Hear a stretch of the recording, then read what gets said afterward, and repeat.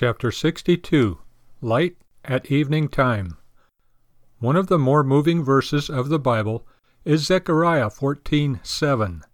But it shall be one day which shall be known to the Lord, not day nor night, but it shall come to pass that at evening time it shall be light. Evening time means the coming of darkness. Zechariah says, however, that God reverses this process and can bring and does manifest light at evening time. The natural order is reversed. Light at evening time is a miracle. What we are told is that this world and history do not follow the government of nature but of God, the Creator and Lord of all things.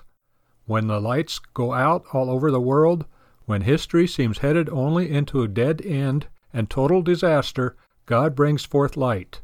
He changes the direction of history and regenerates men and redirects events and institutions to fulfill His purposes. Darkness ahead? Of course.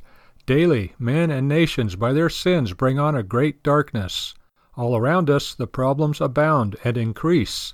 Men grow pessimistic about the future, and with good reason.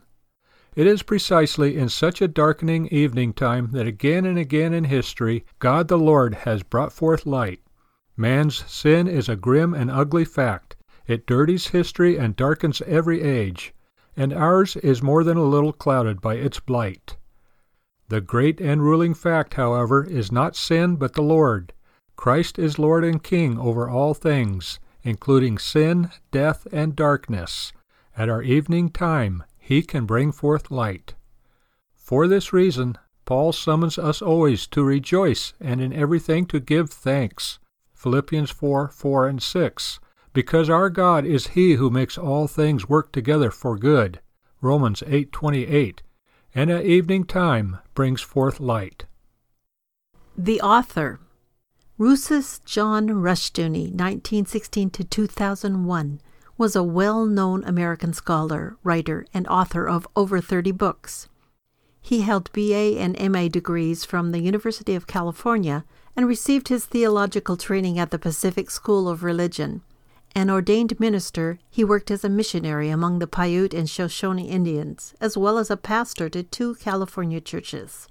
He founded the Chalcedon Foundation, an educational organization devoted to research, publishing, and cogent communication of a distinctly Christian scholarship to the world at large.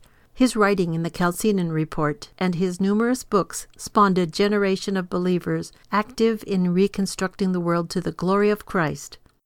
Until his death, he resided in Vallecito, California, where he engaged in research, lecturing, and assisting others in developing programs to put the Christian faith into action.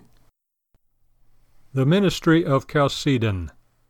Chalcedon is a Christian educational organization devoted exclusively to research, publishing, and cogent communication of a distinctively Christian scholarship to the world at large. It makes available a variety of services and programs, all geared to the needs of interested ministers, scholars, and laymen who understand the propositions that Jesus Christ speaks to the mind as well as the heart, and that His claims extend beyond the narrow confines of the various institutional churches. We exist in order to support the efforts of all Orthodox denominations and churches. Chalcedon derives its name from the great ecclesiastical Council of Chalcedon, A.D. 451, which produced the crucial Christological definition, quote, Therefore, following the Holy Fathers, we all with one accord teach men to acknowledge one and the same Son, our Lord Jesus Christ, at once complete in Godhead and complete in manhood, truly God and truly man. End quote. This formula directly challenges every false claim of divinity by any human institution, state, church, cult, school, or human assembly.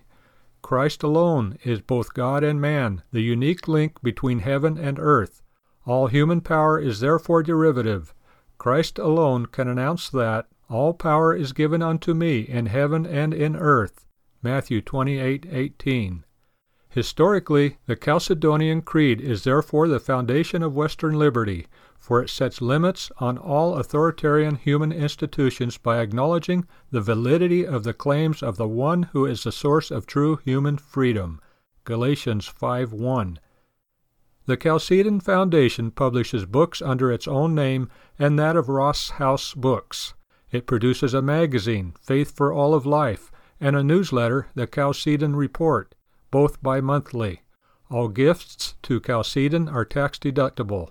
For complimentary trial subscriptions or information on other book titles, please contact Chalcedon, Box 158, Vallecito, California, 95251, USA. www.chalcedon.edu. This audio version of A Word in Season, Daily Messages on the Faith for All of Life, Volume 2, by R.J. Rushdoony, has been produced by Reconstructionist Radio and narrated by Dan and Becky Knopp. Please visit chalcedonstore.com to purchase a copy of this book. That's CHALCEDON store.com.